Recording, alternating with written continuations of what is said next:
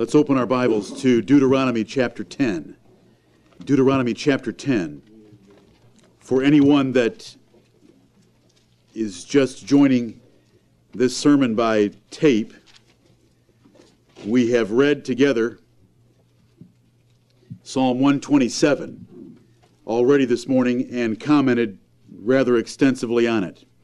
Now, to those of you that are here, I hope that you're able, when the truth is taught, to be able to understand the point that's being made without having all the exceptions or aspects of it opened to your sight.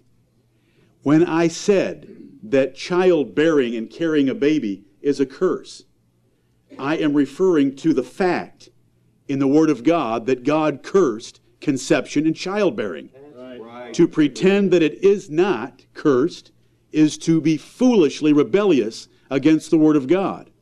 However, for the propagation of our race, for multiplying and replenishing the earth, and for having children, that's how they get here. Right. And from a godly man's viewpoint, a pregnant woman is a beautiful woman. Amen. Childbearing is a blessing from the Lord. Right. But we see that all together. Let me see if I can help you with this illustration. Our nation calls the last years of your life the golden years. The Bible calls them the evil days. Now, who's right? God. Evil days.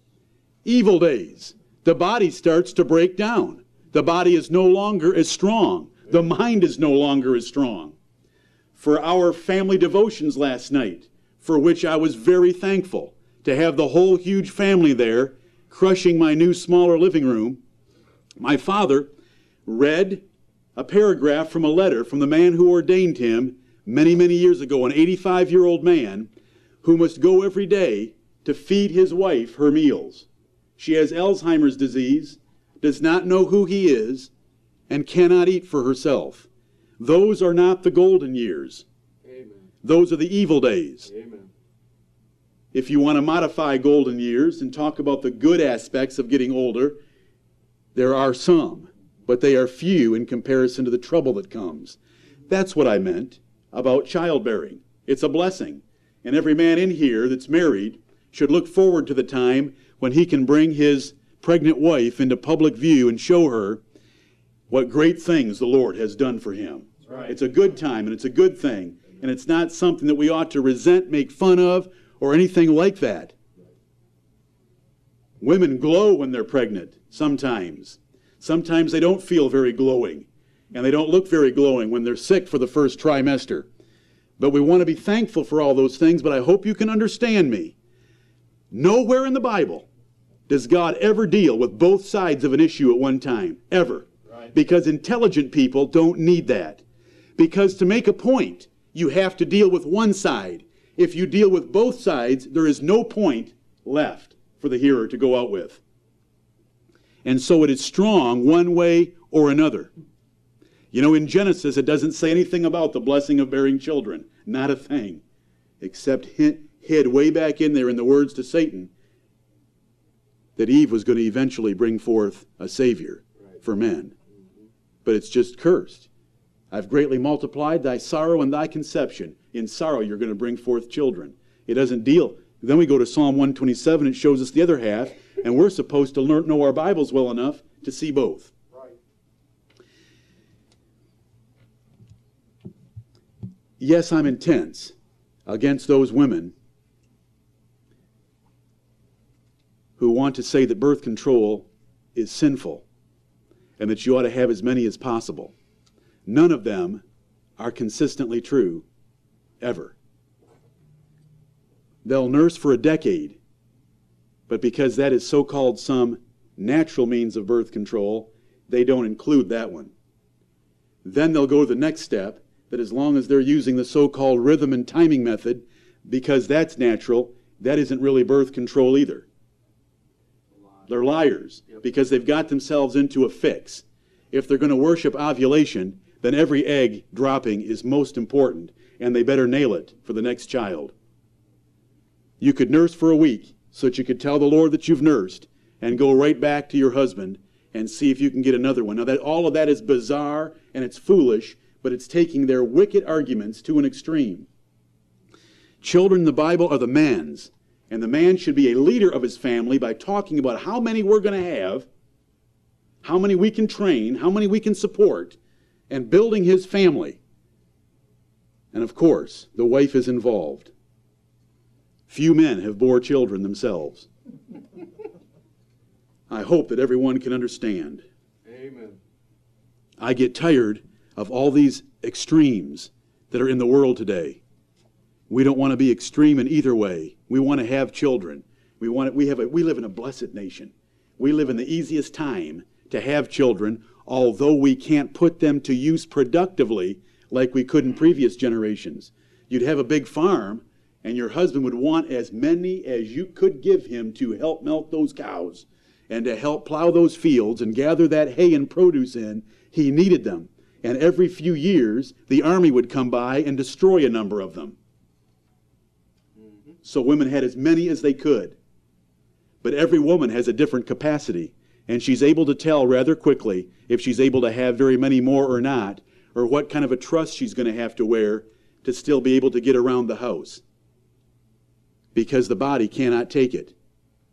It varies from woman to woman. Enough said on that birth control, because this sermon entitled Family Planning has nothing to do with birth control. It has to do with controlling those you've already given birth to. Amen. It has to do with training a godly seed, which the Lord has called us to do. A great family does not just happen. God will not give any of us great families just by grace. He expects us to use the means and the instruction and wisdom that He's given us in the Holy Bible. Right. Great families don't just happen. They must be purposed. They must be planned. They must be executed. They must be completed to have a great family. And it's a challenge that God's given all of us. It's a duty God's given us to purpose a godly family, to plan it, to see it through by doing the things necessary for it and completing it as we're on the other side of seeing that godly family. That's what I mean by family planning. What can we do to have a godly family? A great family has all of its members fulfilling all of its roles that are found in the Bible and bearing spiritual fruit into successive generations. That's a godly family.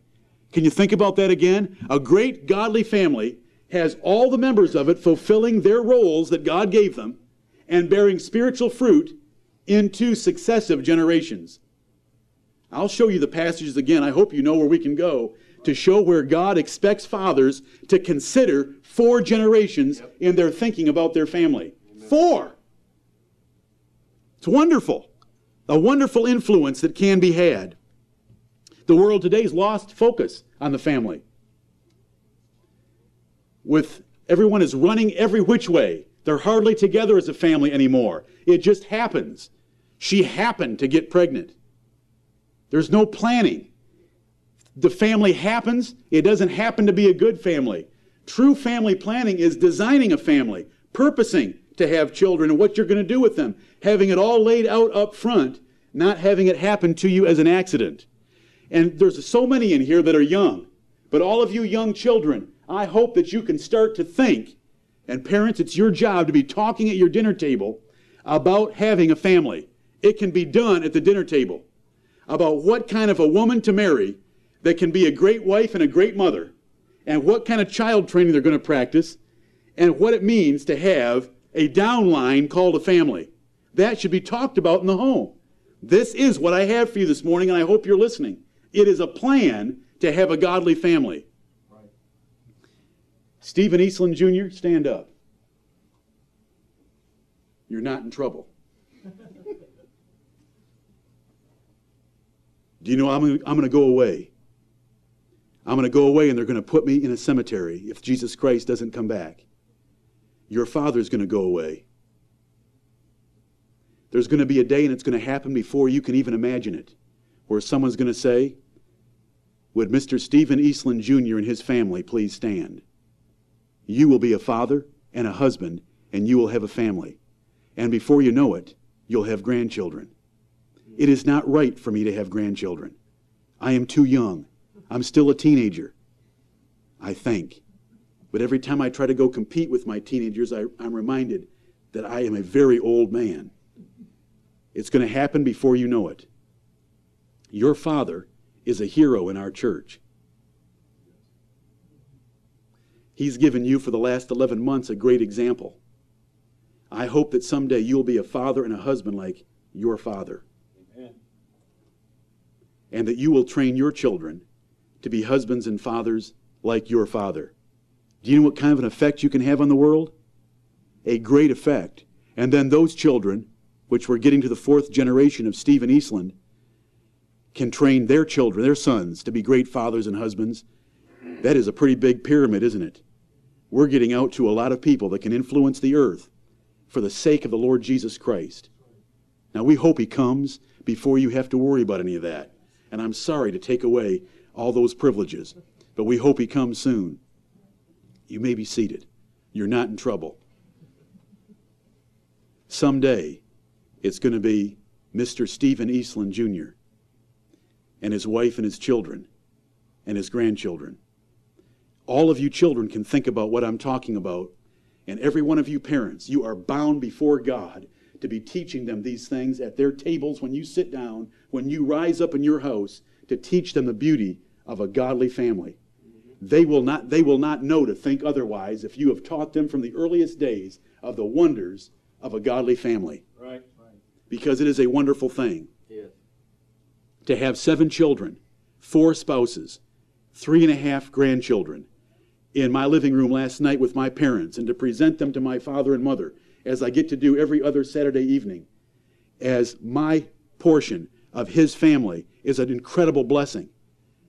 Because that's the rock out of which I was hewn. The Bible tells children to look at the rock out of which they were hewn. That example is found in Isaiah 51, verses 1 and 2, where God told Israel, look back at Abraham and Sarah and how I bless them. I can bless you the same way I bless them. There's my beginnings right there. Those two, many, many years ago, almost 50 now, when my father asked my mother, will you serve the Lord with me for the rest of my life? That was his proposal. That's where I came from. I have a godly heritage, and I'm thankful for it. Yeah. Not everyone had the same type of a heritage, but by the grace of God, you are all under the sound of my voice this morning, and that means there is no difference left for you to blame. We all have the Word of God. We all have the Spirit of God. We can all be godly fathers. Right. But there's a father sitting in here, and I'm his son, and I have sons, and they have daughters. And there's a big family, and I'm very thankful for them. I have some precious grandchildren. And for anyone who has listened to any comment that I've made and don't think that I like my family, you are out of your mind. I have some precious grandchildren that I got to honor last night in front of the whole family for some very noble things that they have done recently. Character things. They're 5 and 7. Character matters. Character. The ability to know and think and act according to God's Word. Character. That's what we mean. And they did some things for which they deserve some honor.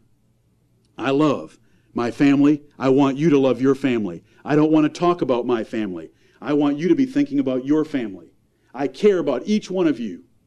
And I care about each one of your children.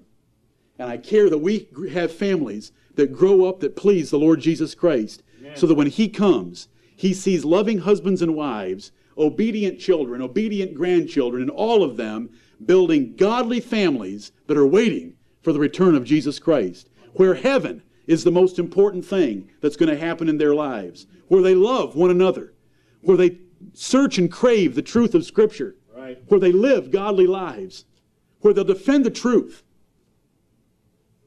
That's what I'm looking for, and that's what the Lord's looking for. I'm just his little ambassador to come and tell you this morning what he's looking for. You know I preach all over the map because I want to preach the whole counsel of God, lest anything slip through the cracks that we ought to be doing. Last Sunday was the mercy of God. Very different from what I'm teaching you right now. This evening is going to be the last words of David, and it's going to be very different from this morning. It's going to be David's confidence in the everlasting covenant made for him with the Lord Jesus Christ. That was all his salvation and all his desire. And we're going to come to the Lord's table. I'd rather preach tonight than this morning. But since God's given me his word that includes this, it's time. Right. Amen. Family planning. What we mean is planning a godly family and bringing it to pass. May the Lord help us to this end. Amen.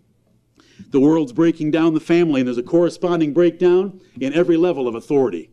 Because you learn about authority in the family. You learn about order in the family. You learn about submission by watching a godly mother. You learn it in the home. It's taught in the home by a godly example. The Bible addresses every aspect of a family. If you will stop and think, and I mentioned this already this morning, it addresses every relationship. The Bible talks about grandparents. The Bible talks about grandchildren. It talks about parents. It talks about children. It talks about husbands, wives, sibling relationships, aunts, uncles. It talks about it. God is concerned with every aspect in a family. And do you know what he wants? To be able to come and bless a people? What are a people prepared for the Lord? In the Bible, there is a condition that had to be met for the coming of Jesus Christ. A people prepared for the Lord. What was the necessary condition? Godly families, where the hearts of the father have been turned to the children, and the hearts of the children turned to the fathers. John the Baptist came with that ministry. It is that important. Jesus Christ wanted godly families to come and visit, lest he smite the earth with a curse. Righteous relationships I've preached on in the past. It's that important to the Lord. Right. There's only one way to maximize your life in this world. God's given you life. Have you ever thought about your existence? Why you're here? What you're here for? What's your purpose? God's given you an existence, and he's outlined it for you. And the way to maximize your influence is to have a godly family. And it's laid out in the Bible for us. Now we've studied Abraham, and we're in Deuteronomy 10. I spent months on Abraham, didn't I? We looked at every aspect of Abraham that we could. He's called the father of the faithful. He's a great example of faith for us. But I want you to see about Abraham's family. Now, it was a small family. He didn't even have any children until he was 100, and Sarah was 90. But look what it says in Deuteronomy 10 and verse 22.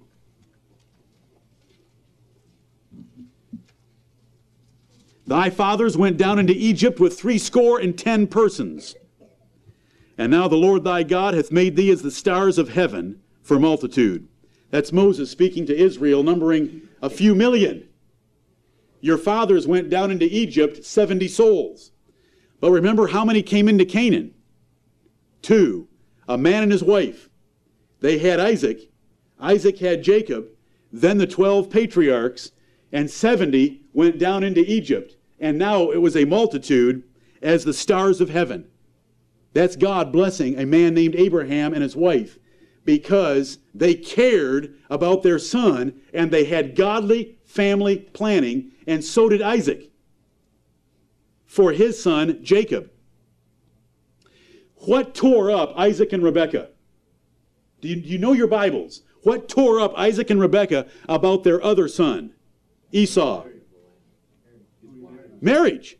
He married the daughters of the land. They were good daughters. They were good-looking daughters. They could cook well. They were well known. They had got good grades in school, but they were unacceptable. And it tore up Isaac and Rebekah because he had married the daughters of Heth, Hittites, Canaanites. Esau had married them. And so Isaac pulls Jacob aside and says, I'm sending you back home to go get one of your cousins that still fears God in this wicked place, and you bring her back here, and you can have a family.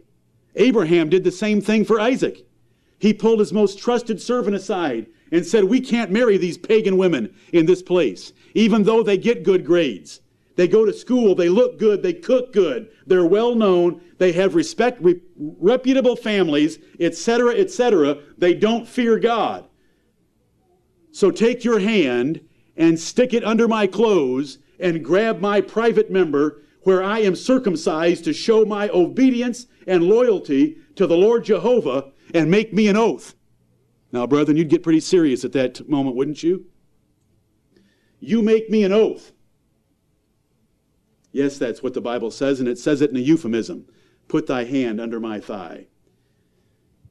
You make me an oath that you will go and get my son a wife that fears God from my relatives, and that you will bring her back here, and that you will not let my son marry any of the daughters of this land. Now that's family planning. That's where this man started. One man, one woman. They're both mentioned in the Bible as examples of faith. Both the man and his wife are in Hebrews chapter 11. Isn't that wonderful? Yes. Both Abraham and Sarah are in Hebrews 11, and Sarah is given as an example of a godly woman in 1 Peter 3 and verse 6. And from them came Isaac. Now Abraham married some other women, and there were some other children, but guess what? You're never going to read about them, because it didn't come from the same godly origin as those two together. God put his stamp of approval upon Abraham and Sarah and their son Isaac. May the Lord bless us with similar blessings. And throughout the history of Israel, they spoke of Abraham as their father. For 1,500 years, they spoke of Abraham as their father. Do you know what kind of dedication and commitment that is to one man and his wife who feared God and followed the Lord's leading out of the land of the Chaldeans and into the land of Canaan? Forever, they considered themselves the children of Abraham, and they were. And that's why the Lord would say, consider the rock out of which you were hewn, that rock, and the pit out of which you were digged. That's Isaiah 51:1. Look at how I made you. I made you from Abraham and Sarah. And if I could take a man and his wife who are reproductively dead and create such a great nation, I can certainly take care of you. That's his way of reasoning in Isaiah 51. I've already mentioned this morning Boaz and Ruth. You would have no reason to remember Boaz, and Boaz would not be mentioned in the Bible if it hadn't been for Obed, and if it hadn't been for Jesse, and if it hadn't been for David. Why is Boaz and Ruth great? Because of the great-grandparents of David. That's why they're great. Look at that godly couple. Was there ever a more godly couple than Boaz and Ruth when you read about their character in that little book of Ruth? Boaz was a great, virtuous, and noble man. And Ruth was a virtuous woman, and the whole city knew it about her, even though she was a Moabitess. Yes. And what a union they had, and the child they had, and the child he had, and the fourth generation from Boaz, David of Bethlehem, and the father of our Lord Jesus Christ, and a man after God's own heart. This subject requires a couple of things. It requires wisdom, and we don't have it by nature. I wrote recently in a commentary on Proverbs, I think it was yesterday, about young men, because I'm back to chapter 1 yesterday. Proverbs chapter 1 says, we're told the reason why Solomon wrote the book of Proverbs, to give young men knowledge and discretion, because young men come into this world without any knowledge or discretion. They can father children, but they can't train children. And there's a big difference between fathering children and training them. Dogs, pigs, any brute beast that you want to think about can father children, but they can't train them. And so we need wisdom, and wisdom comes from the Word of God. The wisdom that God wants us to have to be able to train children comes right out of this book. Right. Not only do we need wisdom, we need temperance, which is the self-denial and discipline to be able to do what the book tells us to do. Right. Temperance. They have temperance to obtain a corruptible crown. The athletes of our generation are incredibly dedicated individuals. They set a goal, they have a plan, and they execute that plan with a lot of self-denial over many years. They do it to obtain a ridiculous crown that no one is going to remember in years to come. We have another goal set before. There's many goals. One is to win the approval of Christ, and I don't mean to neglect that at all, but part of that is in the way we raise our families and train our families. That's a crown that we're going to get. What is the crown of old men? Gray head. What is the glory of grandchildren? Their father. What's the glory of grandfathers? Their grandchildren. There's a crown, there's a blessing, there's a goal for us to have with our children. Amen. And we get there by wisdom out of God's Word and by temperance, which is the self-discipline and self-denial of putting it into practice. And it takes work. I hope everyone in here, old and young, will be thinking about what I can do to have a godly family. I want that godly family. I want to have that downline. People will join businesses to build a downline. Everybody wants to be a manager. They think that a manager is some exciting position. A manager is not an exciting position. It's a horrible position. It means you're responsible for other people. But God gives you the greatest management job in the world, and that's to have children. They're given to you helpless, where you can train them so that they will learn how things are done in this home. It's not like having a business and bringing them in where they've already got their mind set on how they're going to conduct themselves because they had some horrible manager before. You get them with what I call a blank slate, and it's your job to fill it with righteousness. Wisdom and temperance. Feeding your children.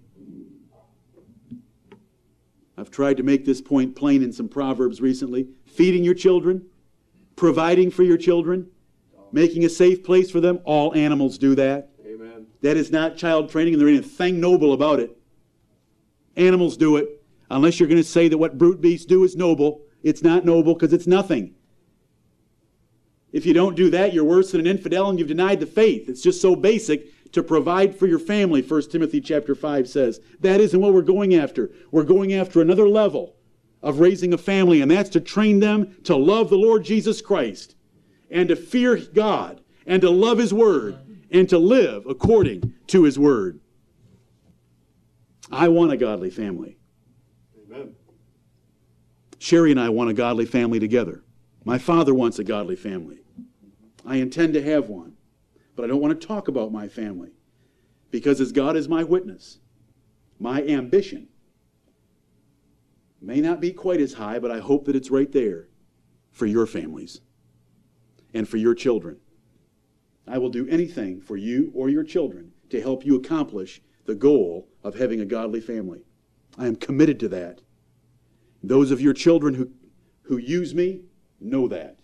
Those of you who use me, know that. I will serve you to the best of my ability.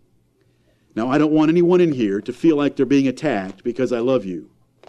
So I want you to look at 2 Corinthians 10 and refresh yourself on my ministry. My ministry is not like Robert Schuller's ministry. Right. Robert Schuller wants to tell you that you're wonderful.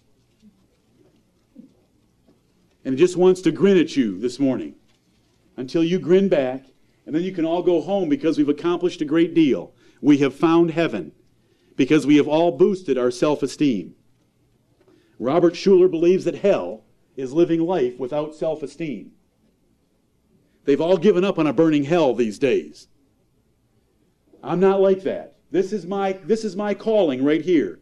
2 Corinthians chapter 10, beginning at verse 3.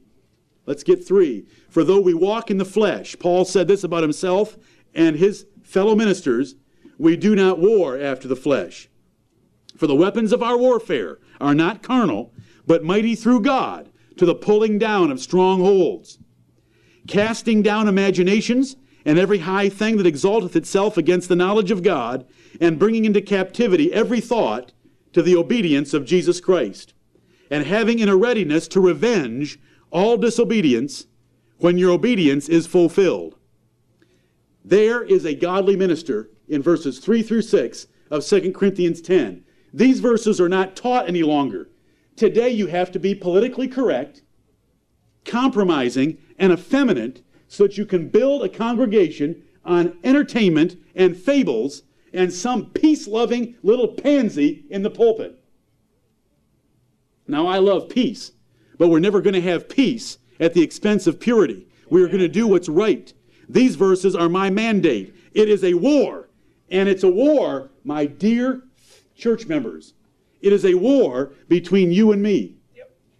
It's a war between me and the imaginations of your mind. Right. It's a war against your strongholds, the things that you have built up to protect the way you do things. It is my war to go and throw my grappling irons on that thing, get inside, tear it down, blow it down, to bring into captivity every thought you have to the obedience of Jesus Christ. That is a gospel minister, and there isn't a substitute for that.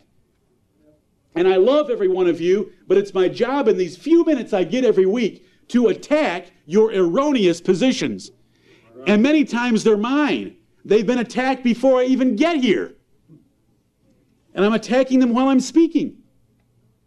I have a mind that's able to think about how does that apply to me as well as you while I'm talking. I'm not saying anything great and noble about it, but it's able to do that.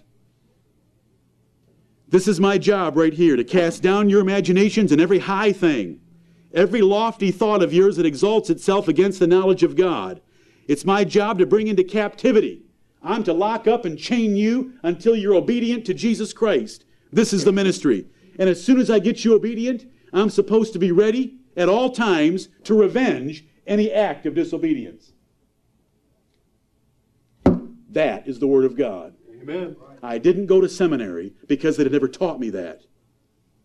I'm thankful that I was taught this. I'm thankful that I'm able to read it. I'm thankful that God gave me a conviction to read it, to love it, and to do it. And so now it's time to do it. So don't anyone in here feel that I don't like you. It's not a personal attack. It's an attack against high thoughts, imaginations, and strongholds that you have built up, or your parents built up, or Benjamin Spock built up, or James Dobson built up, or someone else built up that can't be defended by the Word of God. That's right. I got to go after them. Amen. And so we go after them. I have a 66-inch saber. It's the 66 books of the Word of God. Amen. I have a 66 Magnum, and I will take down your strongholds. Amen. But I hope that you want them to be brought down. Amen. I hope that we all want godly families. Listen, brethren, the goals of godly families are the glory of Christ, the defense of the truth, and our happiness. Mm-hmm. True. There's nothing more painful than an ungodly family. Yep. The Bible tells it it's a calamity of a father. The book of Proverbs says that over and over again. The glory of Christ, the defense of the truth, and our happiness. In that order. Because I serve Christ first. Some of you have made progress in some of these matters. Some of you haven't. Some of you, the future is very bleak. You are losing your children and you are losing your downline because of sinful habits as parents. And so I'm going to address that. Great families don't just happen. We have to make them happen by the Lord's blessing. Well, much could be, a whole lot could be said, but I've said it before. This is only going to be 1 or 2 sermons. I'm going to hit some high points. In 1987 and 1988, I preached 22 messages on child training. That outline's available. The tapes are available. You can go through all the details that you want. Right now, I just want to get your commitment. I want to get your conviction. I want to get your plan, that you want to have a plan and do something to have a godly family. Because I believe that the biggest problem in sinners is not that we need to know more. Sometimes there's a need for knowledge. It's that we're not convicted to do what we already know. Right. We're too lazy. We're too distracted. We're too busy. We've got our priorities out of place, and so all it takes is a sermon or two to get us convicted enough to say, Lord, forgive me for having my priorities out of place. I'm shutting down my business. I'm going to cut out 2 of these hobbies, and I'm going to commit myself with renewed effort to child training. Right. There's time to go. We want families that are testimonies to the glory and grace of Jesus Christ. He's our King, and we want our children to look like citizens of His kingdom. We don't want to have to scatter tracts like proselytizing Hindus. We want our families to be evidence of the grace of Jesus Christ in our lives. We want to defend and vindicate the Bible. The whole world is against this Bible on every subject. Right. They say that men can marry men. They say that women can marry women. This Bible says it's an abomination, a perversity, and they're dogs. We want to defend this by holy living. They downgrade the family, let's upgrade it. They downgrade marriage, let's upgrade it. Right. They say kids, you can't beat them. God said kids, you better beat them. Right. We better defend the Word of God by showing that corporal punishment works because we're the only ones in town that have godly children. Right. That conduct themselves well and that are charming to all those that meet them. Let's defend the Word of God. So the purpose of all of this and our goal is to please Christ. So that Jesus of Nazareth, who sits at the pinnacle of power of our universe, is pleased with our families. And that we are a defense of the gospel by our lives. We show that the Bible works. Right. We don't have divorces. We don't have families blowing apart because we follow the Word of God. And then we have the peace, the prosperity, and the pleasure that comes from a big, happy family where everyone loves each other, and most of all, everyone loves the Lord Jesus Christ. Right. I had that last night, and I have it often. And I want you to have it. Some of you have it right along with me. But I want us all to have it, and I want us to have it as it progresses into further generations. To where I've got the little hose and the little canister beside me, and I'm in a wheelchair, but there's 4 generations in the room. You know, as evil as those days will be, because I won't be able to take care of myself, if I can see through misty eyes generations that fear the Lord, Amen. I'll be happy. Amen. Right. Do we agree, Dad? Amen. How do we do it? There's only one handbook for it. It's the Bible. Right. How long do I need to spend on that point? Can I just say it? Amen. Therefore I esteem all thy precepts concerning all things to be right, and I hate every false way. Do all those things mean how husbands treat wives? Yep. How wives treat husbands? Yep. How parents treat children? How children should treat parents? It's all in the Bible. I esteem. That means I put up in a high and lofty position. I put up in a high and lofty position everything the Word of God has to say, and I hate every false way. That is the sweet psalmist of Israel. Now tonight we're going to read a eulogy of David in 2 Samuel 23:1 that says he was the sweet psalmist of Israel. But I want you to remember something about the sweet psalmist of Israel. He was also a mighty man of war. Right. And he's the one that said, I hate every false way. Yep. Any thought contrary to the Word of God, I want to pull down, slash, cut out, root out of your lives. Because it's contrary to Scripture. Remember, back to my goal as a minister is to make war with your thoughts. We trust the Bible and whatever it says because God ordained the family, made the man, made the woman, made conception, and gave the wisdom on how a man and a woman, having conceived, can train a child to please Him. So we trust the Bible. And whatever the Bible has to say about a man, about a woman, about their children, we trust it, we believe it. We lean not unto our own understanding, but in all our ways we acknowledge Him. All of our family ways we do it the Bible way. And every father in here should be teaching his family, that's how we're going to do it. Whatever the Bible says, that's what we're going to do in this home. Whatever the pastor teaches us from the Bible, that is what we're going to do. Because we want to be Bible believers. That's what we are. Our goal is to have a godly seed. Isn't that why God made one woman for one man? Malachi chapter 2, we're told. He had the residue of the Spirit. He could have made many women for that one man, Adam. He made one. And why? This is the Lord asking. And why? That he might seek a godly seed. One man, one woman, monogamy, where both parties fear God, love each other, and have a baby, is a precious foundation of our society, and they're trying to crush it. They want to make babies in test tubes, and they want to let 2 women adopt babies and 2 men adopt babies. It's all messed up. They want people to live together and have babies.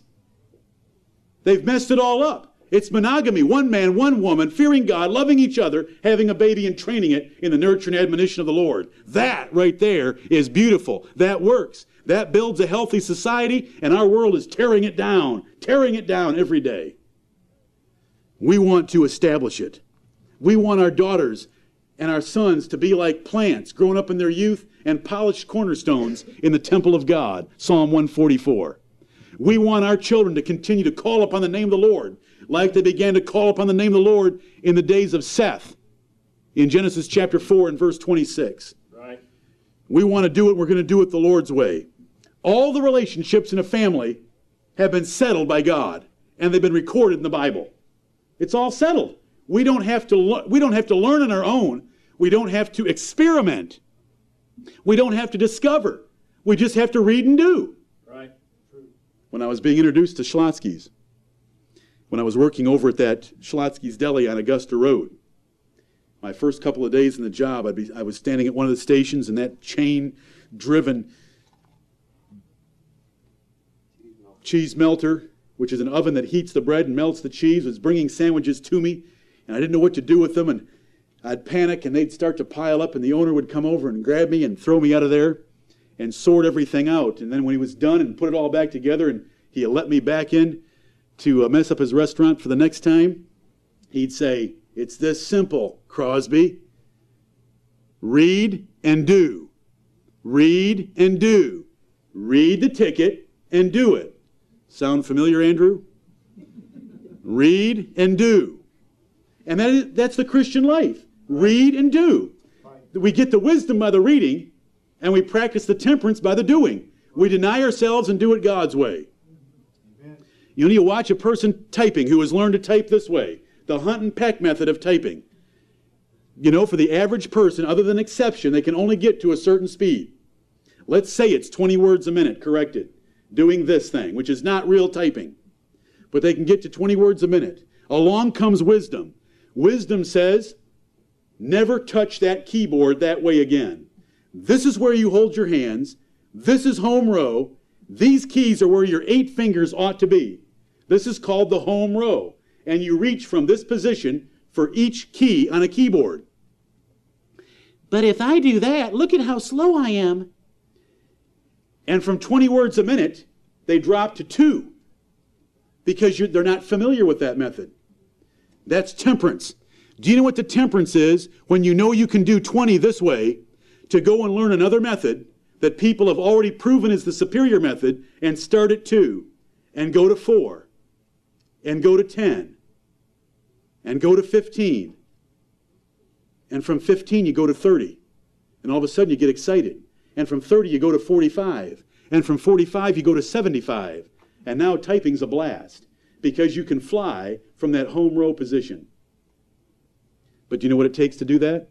When a person has something already ingrained in their mind, they want to keep doing this and they never get anywhere. It takes the wisdom of someone coming along and saying, there is a better way to do it. Thank you, Lord, for telling us the better way to do it. Now, do we have the temperance to say, I am willing to trust you, Lord?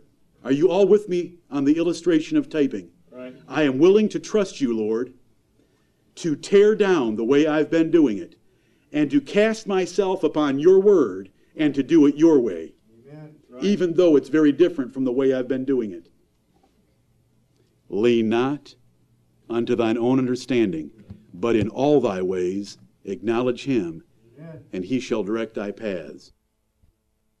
With all thine heart, and lean not unto thine own understanding. Do you all follow what I'm saying? This is how we do it. It's all in the Bible. The rod and reproof work. There isn't another way to train a child. I wrote a proverb on the 29th of last month, just a few days ago, from Proverbs 29 and 15. The rod and reproof give wisdom, but a child left to himself bringeth his mother to shame. If you let a child go, if you let them go where they want to, listen to what they want to, watch what they want to, have their own thoughts, their own friends, and so forth, their own activities, that child is going to bring its mother to shame. Because the rod and reproof are necessary to take these little people that are given to us with default mechanisms to foolishness, and they have to be redirected to wisdom and righteousness. If you let a child think, do, go, sing, listen, watch, and have friends of their own choosing, they're going down, and look who's going to suffer with them. Do you remember how I started that proverb off? Spare the rod and spoil the child. That's an American proverb, and it's true. But spare the rod and shame the parents. That's just as true from Proverbs 29:15. I don't want that for anyone in here. Amen. Right. Where are the two passages, before I go on, where are the two passages in the Bible that say that a father should be thinking about 4 generations? Joel 1:3 is one of them. It's Psalm 78 in the first 8 verses. In both places, fathers are given this glorious picture of 4 generations. Now, ministers are given that in 2 Timothy 2:2. The things that thou hast heard of me, there's Paul speaking to Timothy, that's 2 generations. The things that thou hast heard of me among many witnesses, commit thou to faithful men, who shall be able to teach others also. There's the 4 generations, but every father, every mother, every family in here has that same blessed privilege to spread the knowledge of God through the earth by 4 generations. May the Lord bless us to do that. We want to train our children, not raise them. And the Bible tells us to train them. And it tells us who should be the primary trainer. It should be the father. The first point I wanted to make this morning was the rules for how to do this, the wisdom, and what we trust is the Word of God. We esteem it and we hate every contrary opinion or idea. The second thing, because I'm sure that you're established already in trusting the Bible for everything that we do. We want to be Bible believers. When anybody asks you, what are you? What is your religion? We're Bible Christians. Don't give them any other man-made title because they don't understand it. If you say Baptist today, that means nothing to them. Say we're Bible Christians. And if they give you a minute, then explain to them what that means. We are Christians as the Bible tells us how to be Christians. We don't believe the Bible because we're Christians. We're Christians because we believe the Bible. Amen. Because without the Bible, we wouldn't know anything about Christ. Right. And so that's the order of our religion. We're Bible Christians. We base it there. The second rule, or the second important thing that we want to learn this morning, is the example that we have in the home is of crucial importance. The example, not the words, not where you take them to Sunday school. The example that you have in the home. It can't be overstated. Where does hypocrisy come from? Where does a child get the idea that religion is this compartmentalized part of a life that only occurs on Sunday? That I go to church, I sing songs, I bring my Bible, but the rest of the week I live any way I want. Do you know where that comes from? It comes from parents who live that way. The children can detect that. They can smell whether you are excited about going to church in the morning or not. They can tell whether you love Jesus Christ or if you're going through the motions. They know if you get more excited about making money and your business than the Lord. They know that. Rule number 2, my second point this morning is to be a good example, because big hypocrites beget little hypocrites. If they do not know that in this home, mom and dad love the Lord, they are willing to sacrifice for the Lord. Nothing else matters in comparison to them but to please Jesus Christ. That will train your children. I have that example. I know that. The Bible says, as is the mother, so is the daughter. Ezekiel 16 and verse 44. Godly, holy, submissive, gracious women beget godly, holy, gracious, submissive women. Carnal, odious, hypocritical women beget carnal, odious, hypocritical women, unless God intervenes by His grace, and He has never promised, or is He under obligation to do so. Correct. It is our example in the home. To plan a family and to have a great family, we have got to have a great example in the home. How many Bible stories you read to your children when they were young is not nearly as important as how you live the Bible. Right. Now, you believe that when it comes to evangelism with other people, believe it with your children. A woman can show her children how that a faith-based life is the most important thing to them by living a faith-based life. Do you know what a faith-based life is? Whenever there's a problem, you go to the Lord in prayer, asking Him to help you get out of it. And all the children can grow up knowing whenever Dad's in trouble, whenever Dad's scared, whenever Dad's worried, he always goes to the Lord in prayer. That's faith-based living. There isn't a movie on television that lives that way. True. That's why I hate television. Because it is never promoting faith-based living. Faith-based living is whenever anything good happens to mom and dad, they always give thanks to God. Right. They are always excited about praising the Lord and worshiping Him for His goodness and His mercy toward them. That's faith-based living. Right. And if you have a home based on that, reading the Bible storybook fades into insignificance compared to living that way. Because they will remember that longer, because that is going to create a culture in the home of faith-based living. Mm-hmm. I did not say, and don't write me any letters, not to read a Bible storybook to your children. I didn't say that. What I said was, if you're going to put the emphasis into doing that, I've got something better for you. And it's the example. We start with a pastor. Remember that a pastor is supposed to be a good father and a good husband, or he should never make it into the pulpit. Well, why is that connection there? How is he supposed to be a pastor? Is he just supposed to run around with 2 Corinthians 10 verses 3 through 6 and bludgeon his people?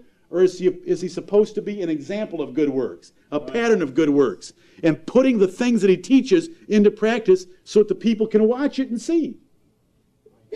And every father is supposed to be the same way. The way that I take care of the congregation should be the way you take care of your family. You want to live it. Right. Oh, children can smell hypocrisy. If you try to tell your children that you should be doing this because that's what the Bible says, but they get to come in here on Sunday and those little tiny ears and eyes are watching the pastor up there, and he tells fathers that they ought to be doing something because it's in the Bible, and you don't do what the pastor told you to do that's in the Bible, but you tell them to do what they're supposed to do in the Bible, you are using the Bible as a hammer on your children when you will not let that Bible teach you. You are a hypocrite, and your children know that, and you are cruising for a bruising. You are a loser, and you're going to suffer great pain. Amen. There cannot be hypocrisy in our homes. I know about hypocrisy. And not because I ever saw it. Can you think of some more ways that I can emphasize this point? Your example is more important than what you tell them. The money and the time that you invest in Christian schooling, homeschooling, materials, or private schooling, all that money and all that time amounts to very little if you're not living the example of godliness and righteousness at home. Right. It is amazing to me the amount of effort and money and time that parents will put into their children and yet not practice the whole Bible in front of their children. That's what needs to be done. Little girls will grow up to be submissive, gracious, doting, adoring women of husbands if they see all their life a gracious, submissive, adoring, and doting mother in the home. Do you know what they think? That's the only way to be a wife. There's several things happening. The only example they see is that happy woman happily loving her husband. And they watch the happy look on the happy husband's face as the happy woman happily loves him. And they see all that from 1 year of age on. I don't care. They see it and feel it in the womb. They feel in the womb, Daddy loves Mommy, and Mommy loves Daddy. When Daddy comes around, Mommy relaxes and gets all excited because Daddy's there, because I can hear this great big booming voice coming home, and I can sense him, and Mommy just gets all excited, and the bubbles around me flow faster when Daddy comes around. Now, for all those of you who don't think I have a sentimental bone in my body, I have a couple. Too many. You can read about this stuff, that a child in the womb can recognize its environment and react accordingly. But from that early, they know Daddy loves Mommy and Mommy loves Daddy, and Mommy enjoys being around Daddy, and I can feel the love hormones coursing through me whenever Daddy comes around. Now that's in the womb. Then they come out and they lay there, and they see, as one of my children once said to me, "Why is Daddy eating your mouth?" Children see... Sorry, son. Oh, that gave it away, didn't it? The children see that. An example. How will you tell them to... What are you going to do? Rely on me? Once every 3 years, the pastor's going to preach. Well, once a year on marriage. Once a year on marriage, I'm hoping that my children will sit there and pay attention, because I know the pastor's going to unload all 66 barrels on everyone about marriage, and I hope they're listening. Forget that. That's very inefficient. I am simply for reminders from the Word of God of what you parents that are already converted should be doing in your home. Right. You know, husbands ought to be chasing wives around once in a while. Husbands can pinch wives in front of children. There isn't a thing detrimental about that. Not a thing detrimental. It will build, and that's just one example. Please don't write me about that either. A million things that can be done. Smiles, adoring looks, notes, flowers, pats, compliments, fun together. Mom and dad have fun no matter where they go. They always have fun together. They love to be with each other. They'd rather be with each other than with us because they have such a good time with each other. Amen. Not because they want to get away from us. We know they love us, but mom and dad still love each other. And all that has an effect. That little child comes up knowing what it means to be a good husband and a good wife. But now everyone in here, the mirror of the Word of God is being held up before your eyes. Do your children get to see the perfect husband and the perfect wife? An odious woman, please follow me. An odious woman does not necessarily read pornography. An odious woman doesn't necessarily dip snuff. An odious woman doesn't necessarily get drunk and beat up the neighbors. So any woman in here who's saying you don't do those things and you're pretty good, I'm holding up the mirror of God's Word. How nagging are you? How preoccupied with stupid details are you? And I love every one of you. How critical are you? How thankful are you? How negative are you? How talkative are you? All the things that I teach and preach on a regular basis, how many of those things do you have? That's an odious woman. An odious woman is not a porno reader dipping snuff, getting drunk, and beating up the neighbors. An odious woman is an overbearing, nagging, critical, negative, unthankful woman. Now there's the mirror. A husband, insensitive, harsh, cruel, more interested in his business than in his wife and his children. Hold up the mirror and look at it. It's the example that we give our children. How critical and negative are the fathers in here? Do you come home and complain about everything? Do you complain about anything? Do you give thanks all the time? Are you cheerful for all the good things in your life? It's living our religion before our children that they will appreciate such a happy people. Do you know the Bible says that? In Psalm 144 it says, happy is the people whose God is the Lord. That's right. How will the children ever know that unless we give them that happy, carefree, continual feast, cheerful life of someone who knows their God and that He's going to take care of the details and that we can just love each other. Yelling, criticizing, complaining, depressed, fretting, those things are not of God. They are condemned in the Bible. They are outlawed in Christian homes.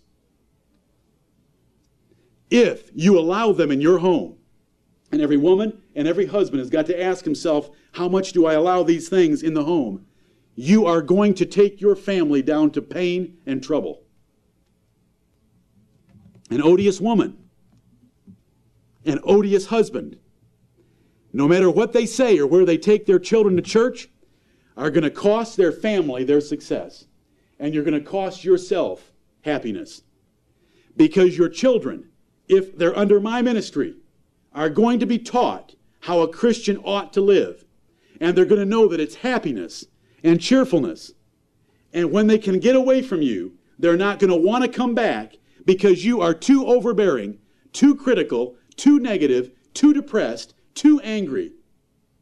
Why would they want to? Why in the world would they want to be around you? You say, well, aren't you going to help me by preaching that they have to honor their parents? Yes. It will disgust me, but I will teach them that they should honor their parents. But when they're there, just remember that their hearts are not there. They're only doing it to get you off their back, and the Lord off their back and me off their back. Now I'm talking about happy families. Do you want to have a happy family? Then be a happy person. Right. Cut the nagging, criticizing, and negative talking, complaining, and anger that makes children want to get away from you. It's very simple. Don't resent me right now. I love everyone in here. And I'm telling you, from a father and a grandfather and from a pastor who does get around and know what's going on in his congregation, if you want to have a peaceful family where your children want to be around you, then you had better be giving an example of what the Bible describes of being a happy wife and a happy mother if you're a mother, and a cheerful and joyful father and husband if you're a man. If the love of Christ in your home is only so-so, without God's grace, that's all you're going to have as children. Your children will reflect your love of Jesus Christ. There's only one proper authority structure for a home. That's a dominant father and a submissive mother. A dominant husband and a supportive wife. The order had better be visible in the marriage. A loving and adoring wife. A wife who loves her husband more than the children, and the difference is so obvious they all know that without ever wondering or having to take a measurement. Amen. They know their mother loves their husband and dotes on him and does all the little things for him more than she does for them. That is a godly woman because she remembers for what purpose she was created. And the little children will grow up appreciating that. The little girls will know that they want to dote on the man they love, and they'll wonder, why doesn't mommy dote on daddy? The little boys will grow up saying, I want so-and-so to be my wife. I don't want a wife like my mother because she doesn't dote on my father.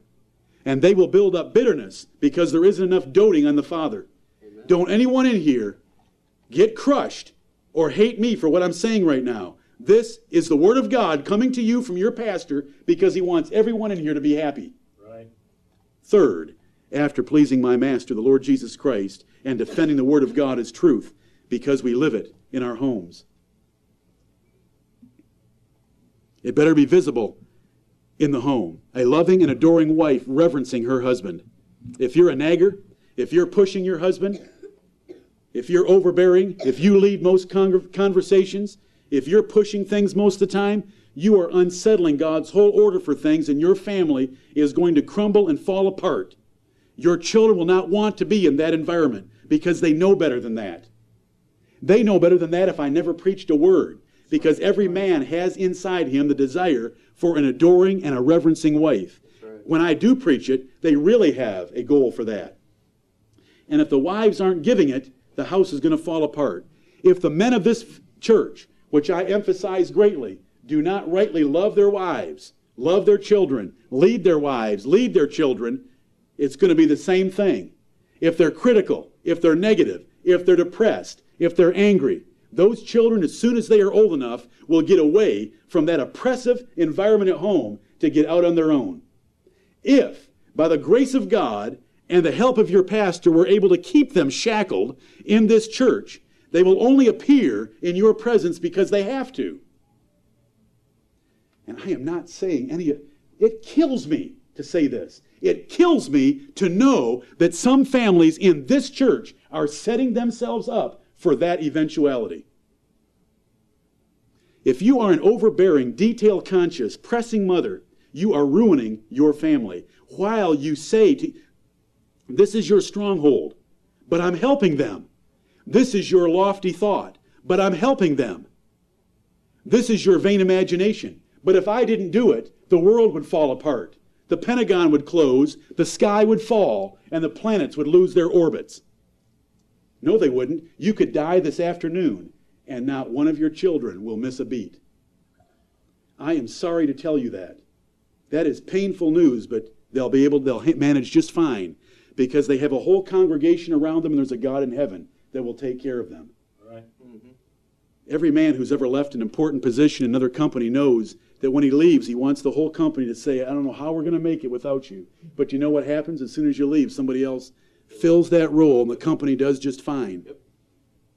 The reason I say that is not to make death or losing a mother a non-event. I've got to get through to women, and I've got to get through to men that you had better be living the proper role before them.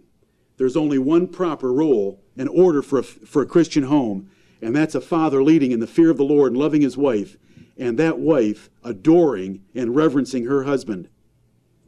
If this rule is slighted, you are heading for pain in your home. A dominant mother and a supportive father, which is what is true in most Christian families today. A dominant mother and a supportive father, true in most homes, is not Christian, and it's not wise, and there's going to be consequences. The father is the primary teacher of the children.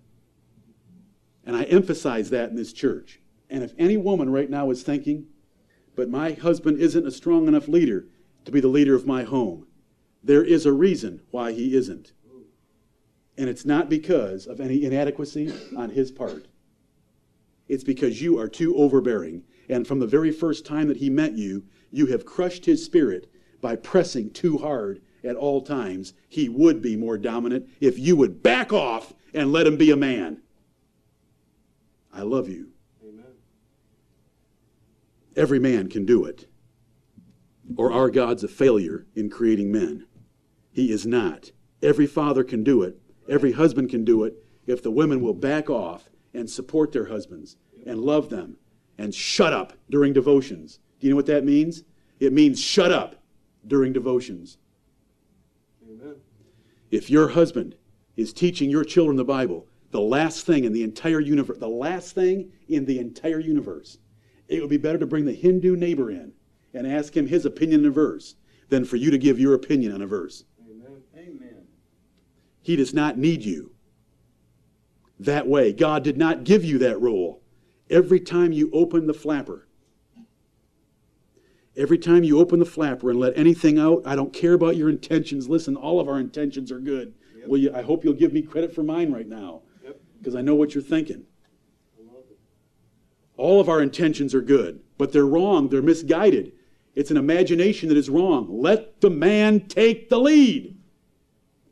I love this question. Well, what about when my husband explains a verse the wrong way? You know what my answer is? Bless the Lord that you have a husband that is explaining the Bible to your children. Bless the Lord that you have a husband that is explaining the Bible to your children. Amen. There shouldn't be one care in your soul that he mistaught a verse to your children. I will take care of that in time. That will become exposed in time by the minister that God gave to take care of your husband. You do not have that role. If you open your mouth and ever, one time in a 40-year marriage, one time, you will neuter your husband. One time. I love every woman and I love every man. And I see the pain that's coming in some home. One time. Keep your mouth shut. Sit there and smile adoringly at this man who wants to lead your children.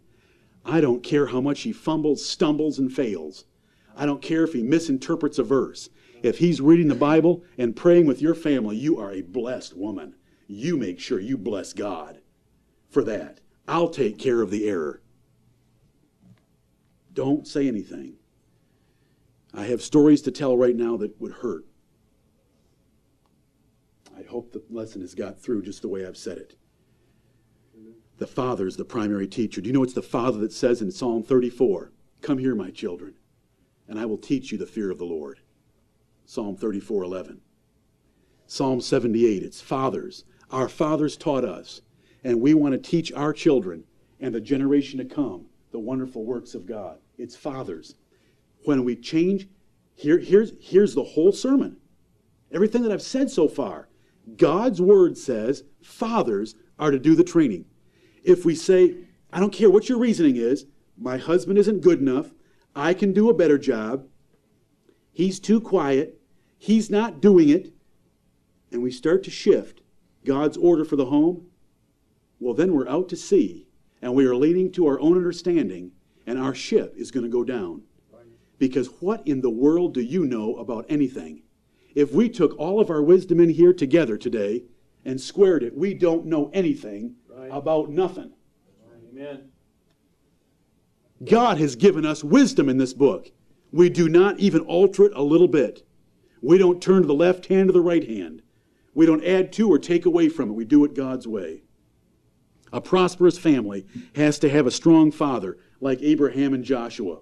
Abraham, God said of Abraham, I know him, that he will command his household after him to keep the way of the Lord. What a wonderful statement. There was Abraham. Could Abraham be influenced from time to time by his wife? Yes. Was he a perfect man? No. But what did God see when he looked down? He saw a man that was going to command that whole household to keep the way of the Lord. Not suggest it, but command it. This is what we're going to do in this house. Do you know why a man ever backs off from doing that? Because he's got this pushy woman at his side. All she should be doing is looking at him like Pat Nixon used to look at her husband when she was the first lady of this country. Just stand, I don't care what she did at home. Just stand there and look at him and adore him. Pat Nixon did that. Pat Nixon was one wonderful first lady in this country. I don't care if she smoked. I don't care what she did at home. But when she was in public, she knew how to adore her husband. Just stand there and let him take over. And thank him. When you go to bed that night, every woman should tell her husband, thank you for having devotions with the children. I am married to a mighty man of valor, because there's hardly any men left in the whole world that are doing that. I can't imagine how hard it must be for you to work hard all day and to come home and to take more time with the children, to read the Bible to them. You're a wonderful man, and I'm thankful for being married to you. He'll be a stud if you were to ever treat him that way. Joshua said, as for me and my house, if the wife will agree with me, we're going to serve the Lord. No. As for me and my house, we will serve the Lord. Amen. That's what he said. He didn't ask his wife, and he didn't ask the children. He didn't need the wife, and he didn't need the children. God gave the father so much authority that if a woman even made a vow to God, and the husband heard it and said, that's ridiculous. I need her home right now. Do you know what? Numbers chapter 30, there's a whole chapter written for it, that a husband could just overrule her vow to the Lord. That's the authority structure that God's given. I don't have time to preach a million details about it. Look at 1,000 scriptures. I've done that before. Right now I want to get your attention with the mirror of God's word. Can we all go home and make sure that we're living, every woman is living the example of a Christ-loving, truth-practicing, husband-adoring, gentle and tender mother. That means positive, cheerful, and supportive to their children. And every father is a godly leader wanting to serve Christ with his whole family, live the Bible, defend the truth, love their mother, teach the children, and be a godly man and to have a godly family. The mirror's up. Are we going to do that? Family planning is planning a family that pleases the Lord, defends the truth, and gives us happy days in the future by putting into practice all that the Bible has to say. We can do it. Right. You can do it. I want it for my family, and I want it for your family. May the Lord bless us to that end. Amen. May Jesus Christ be praised, and may the grace of the Holy Spirit give us the strength and the conviction to do what we ought to do. Amen.